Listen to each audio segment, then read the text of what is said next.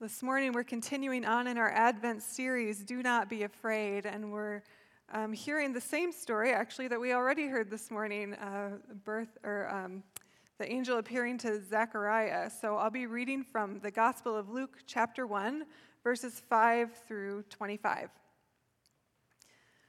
Luke 1, verse 5. In the time of Herod, king of Judea, there was a priest named Zechariah who belonged to the priestly division of Abijah.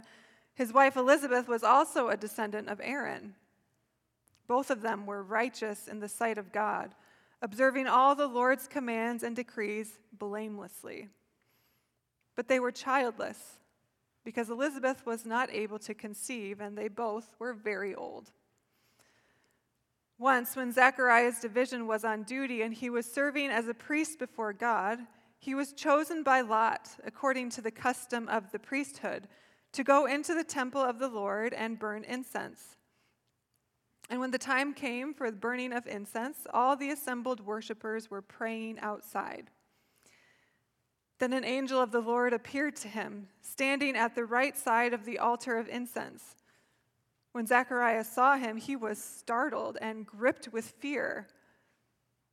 But the angel said to him, "Do not be afraid, Zechariah.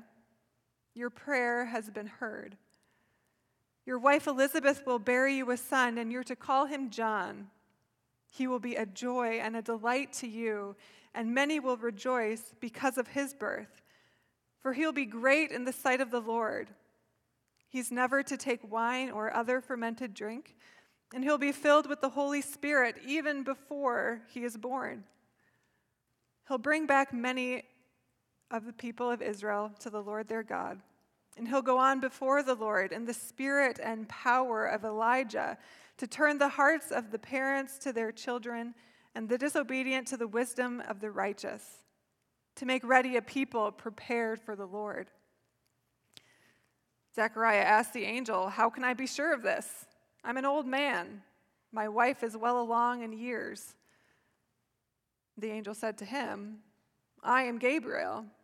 I stand in the presence of God, and I've been sent to speak to you, to tell you this good news. And now you will be silent and not able to speak until the day this happens, because you did not believe my words, which will come true at their appointed time." Meanwhile, the people were waiting for Zechariah and wondering why he stayed so long in the temple. When he came out, he could not speak to them. They realized he'd seen a vision in the temple, for he kept making signs to them but remained unable to speak. When his time of service was completed, he returned home. And after this, his wife Elizabeth became pregnant, and for 5 months remained in seclusion. "The Lord has done this for me," she said. "In these days he has shown his favor and taken away my disgrace among the people." This is the word of the Lord. Thanks be to God.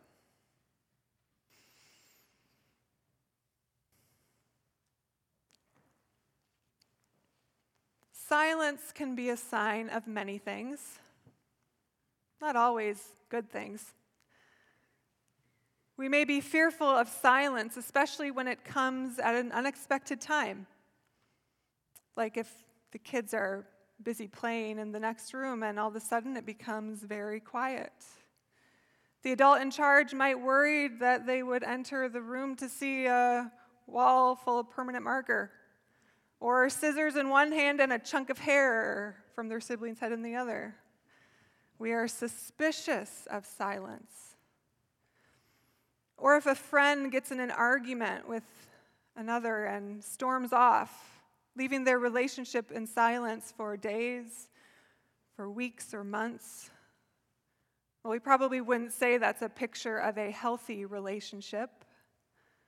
Silence for too long can mean that communication has broken down. It can be a sign of trouble. And folks who make suspense or thriller movies know that the thing more suspenseful than shrill and tense music is, of course, silence. Silence creates suspense. It can be a sign of many things. Not all of them are good. As the gospel writer Luke opens his orderly account of Jesus' life, we enter a time in the life of Israel that is characterized by God's silence. When the Old Testament ends, God's people have been allowed to return to their land after a period of exile. They heard from God clearly through the prophets who warned of God's punishment for their sins, but who had also promised that after that punishment, they would return and God would reestablish their nation. These prophets had promised that shoot from the stump of Jesse, someone to sit on David's throne again, to make them an everlasting kingdom. And so there they were, at the end of the Old Testament, back in their land, rebuilding the city of Jerusalem and the temple, waiting for these things to happen. But their expectant hope upon return to the land was met with silence from God for generations. There were false starts, people who claimed to be Israel's Messiah, people who they thought they could put their hope in, who they thought were God's prophets, who they thought were God's messiahs sent to reestablish this kingdom as an everlasting one. But those hopes were all disappointed. God remained silent as Israel aged, unable to produce the rebirth of their own nation. Zechariah and Elizabeth come onto the scene as a kind of microcosm of what's happening in Israel at large. Now, despite being a righteous couple and faithful in their duties, even blameless, their prayers to God have been met with silence.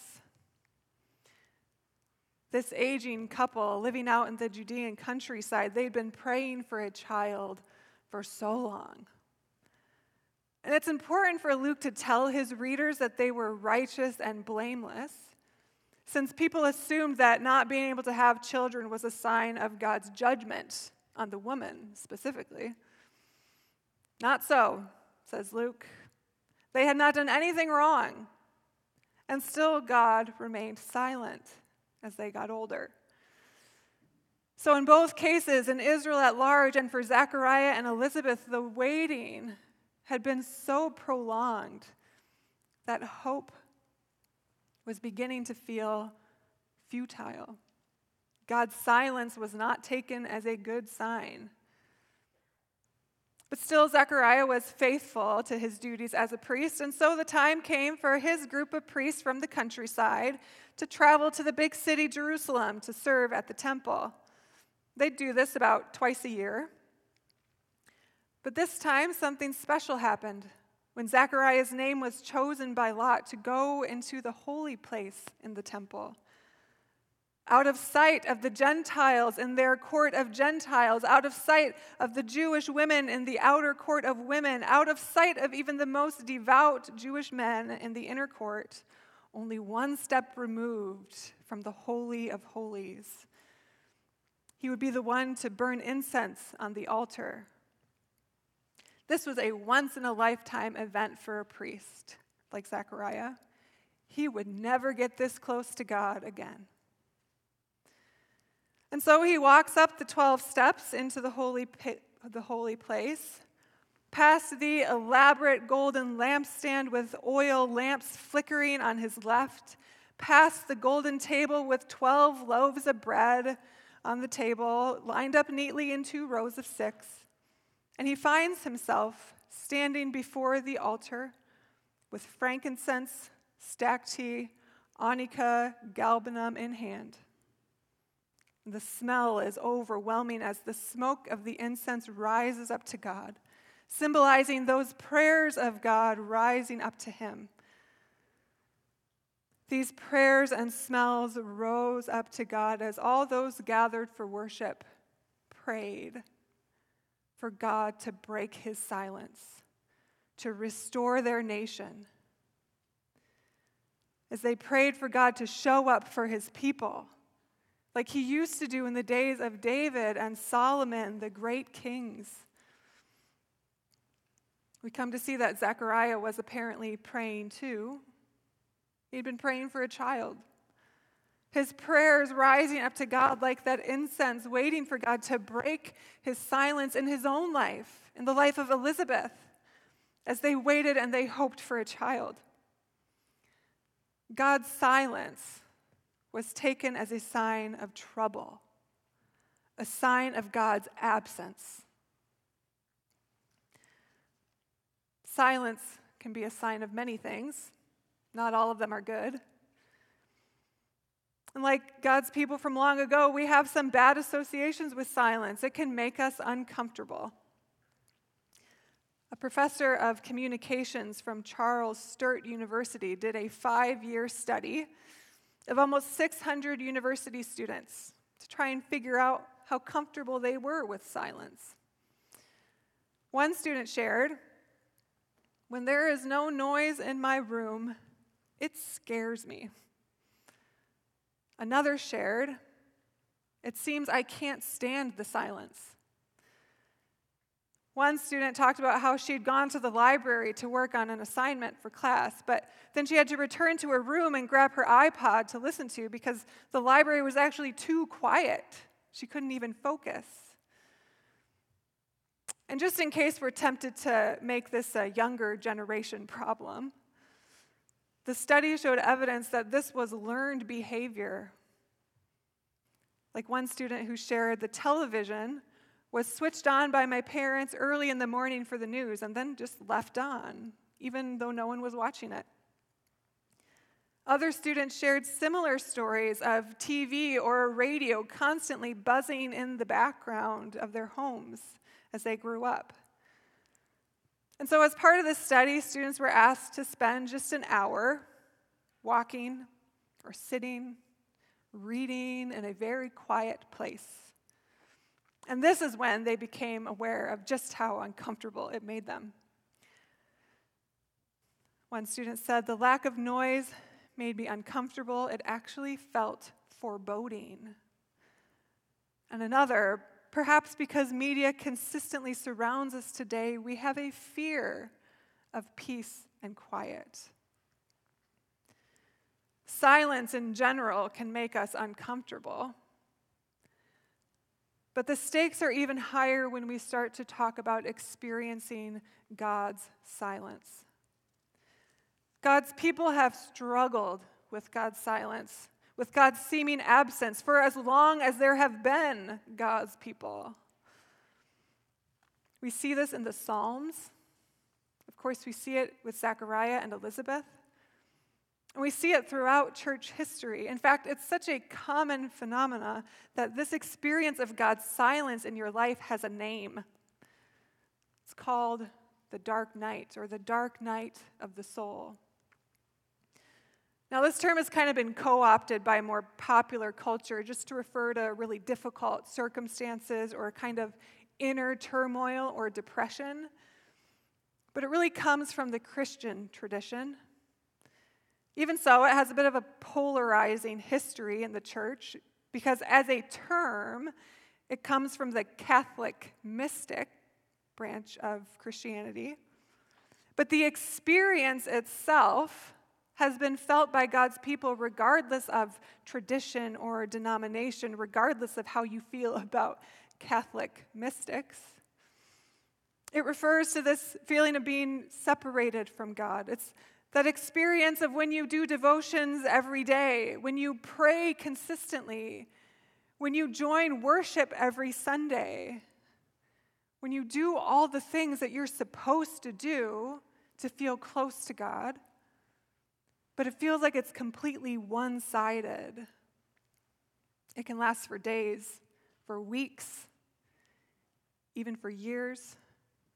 But it's different than just general hardships because, of course, people who go through general hardships do often experience the close presence of God. Famously, Saint Teresa of Calcutta, or Mother Teresa, experienced this kind of dark night of the soul for the last 50 years of her life. For the last 50 years of her life, she said she rarely felt the presence of God, even as she continued to radiate God's love for the poorest of the poor in Calcutta. She was, like Zechariah and Elizabeth, faithful and righteous in her pursuit of God, but her faithfulness was met with silence. This is a dark night of the soul. We might say a silent night of the soul, but not the nice silent night, holy night, all is calm, all is bright kind of silence. More of the uncomfortable, foreboding, even fear-inducing kind. Here in the Gospel of Luke, God breaks this centuries-long silence through the message of an angel who appears to Zechariah as he is standing there in front of the incense. Do not be afraid, Zechariah. Zechariah's fear is almost certainly, first of all, a fear of the angel's appearance. I mean, we don't know exactly what this messenger from God looked like, but we can almost be sure it's not quite like the nice little kids we see in Christmas pageants with their sparkly wings. Do not be afraid, Zechariah, your prayer has been heard. The messenger from God speaks to Zechariah's deeper fear. The fear that silence from God meant that God had not heard him.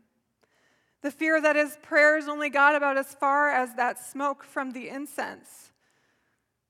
His was a fear that God's silence was a sign of something worse, of covenants broken beyond repair, of God abandoning his promises and his people, even of God being displeased with Zechariah and Elizabeth.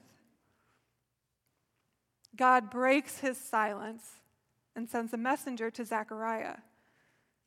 Do not be afraid, Zechariah. Your prayer has been heard. Your wife Elizabeth will bear you a son. You'll call him John. He will be a joy and a delight to you, and many will rejoice because of his birth. The promise of this child, John, is doubly good news. God broke the silence to Zechariah and Elizabeth by promising them a child, but God also was breaking his silence to Israel by promising that this child would be the one to prepare the way for God's Messiah. N.T. Wright speaks about this double good news. He says the story is about much more than Zechariah's joy at finally having a son, or Elizabeth's exultation in being freed from the scorn of mothers in the village. It's about the great fulfillment of God's promises and purposes in the whole of Israel. But N.T. Wright goes on, he says, the needs, the hopes, and fears of ordinary people are not lost in the larger story, precisely because of who Israel's God is, the God of lavish, self-giving love. God is breaking his silence on a large scale, but in the process, he has not overlooked the hopes and the fears of those regular, everyday, faithful, quiet people. Do not fear. God sees the big picture and the small picture. Now, this is a lot to take in for Zechariah. I mean, maybe the incense is making him a little dizzy. Maybe he thinks he's seeing things or hearing things. And so he asks the angel, how can I be sure of this? I'm so old. So is my wife. And the angel replies, well, you may be old, but I am Gabriel, and I stand in the presence of God who has sent me to share this good news.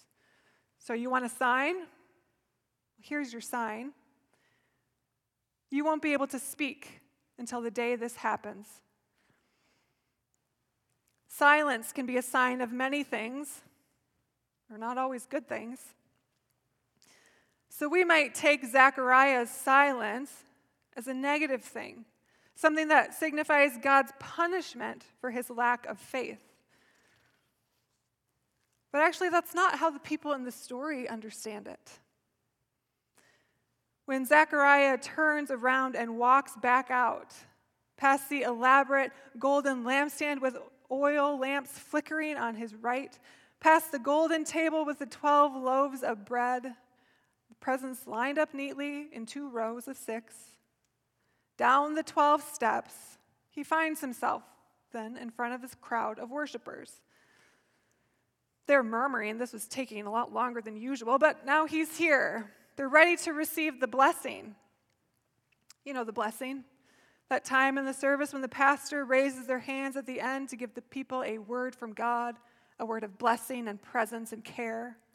They're waiting for that blessing. It had to happen every time. The Lord bless you and keep you. Nothing comes out of Zechariah's mouth. Silence can be a sign of many things. It's not always good things. It would have been completely reasonable for them to suspect that Zechariah's silence was not a good thing. Further evidence of God's prolonged absence, of God withholding that blessing of his presence.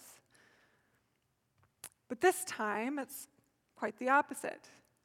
Actually, God enables them to see Zechariah's silence as a sign that God is on the move again. This time, the silence was not a foreboding, fear-inducing silence, but one that created excitement, expectation, even hope. Do not be afraid. God hears your prayers, and God is on the move. God shuts Zechariah's mouth and gets to work growing things in barren places. God shuts Zechariah's mouth and gets to work preparing the way for the one who would announce the coming of his son.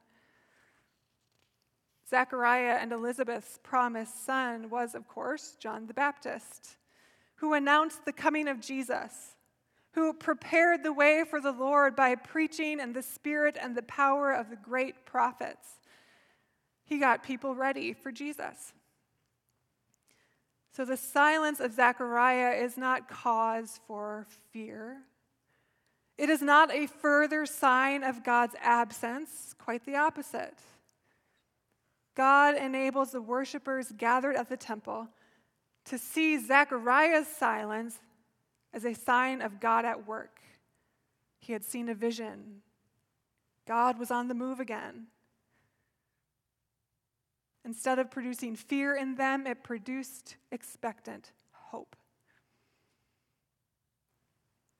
This is a word of grace for us this morning who sit uncomfortably in silence, who are afraid of what silence means.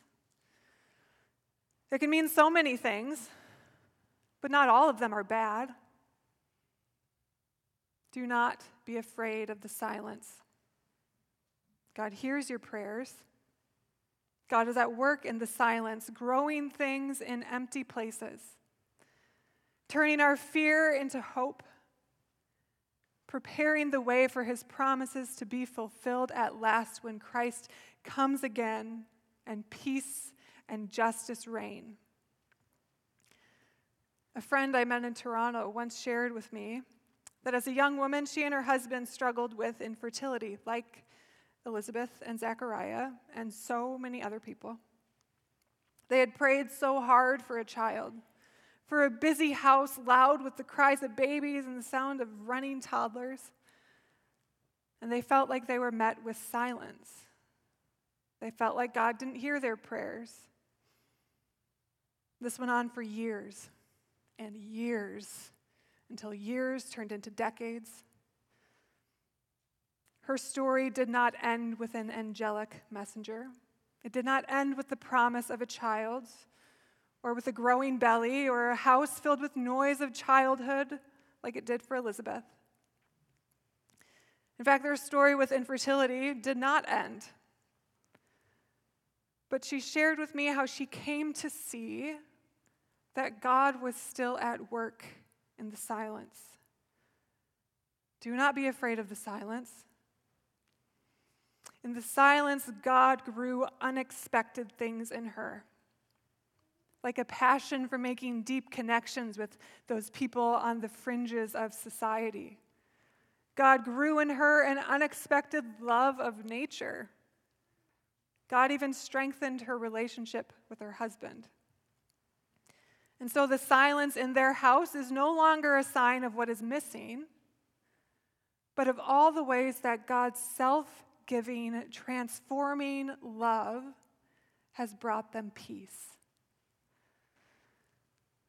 Silence can be a sign of so many things. Not all of them are bad. Do not be afraid of the silence. God hears your prayers. And if you don't believe me quite yet, if you need some more convincing, even if you have seen God at work in the silence, well, like I said earlier, we have an opportunity on Wednesday to be together in this building or online for our Blue Christmas service. This is an opportunity for us to grieve that silence in our lives, the kind that brings us fear. But it's also an opportunity for us to offer our prayers like Zechariah offered incense, to confront the silence, to sit in it, and to find God right there next to us. And then to open our mouths and join our voices with the voice of John to prepare the way for the coming of Christ. And so I hope you'll all join us, whether it's here in person or, of course, from home. Everyone is welcome. Let's pray.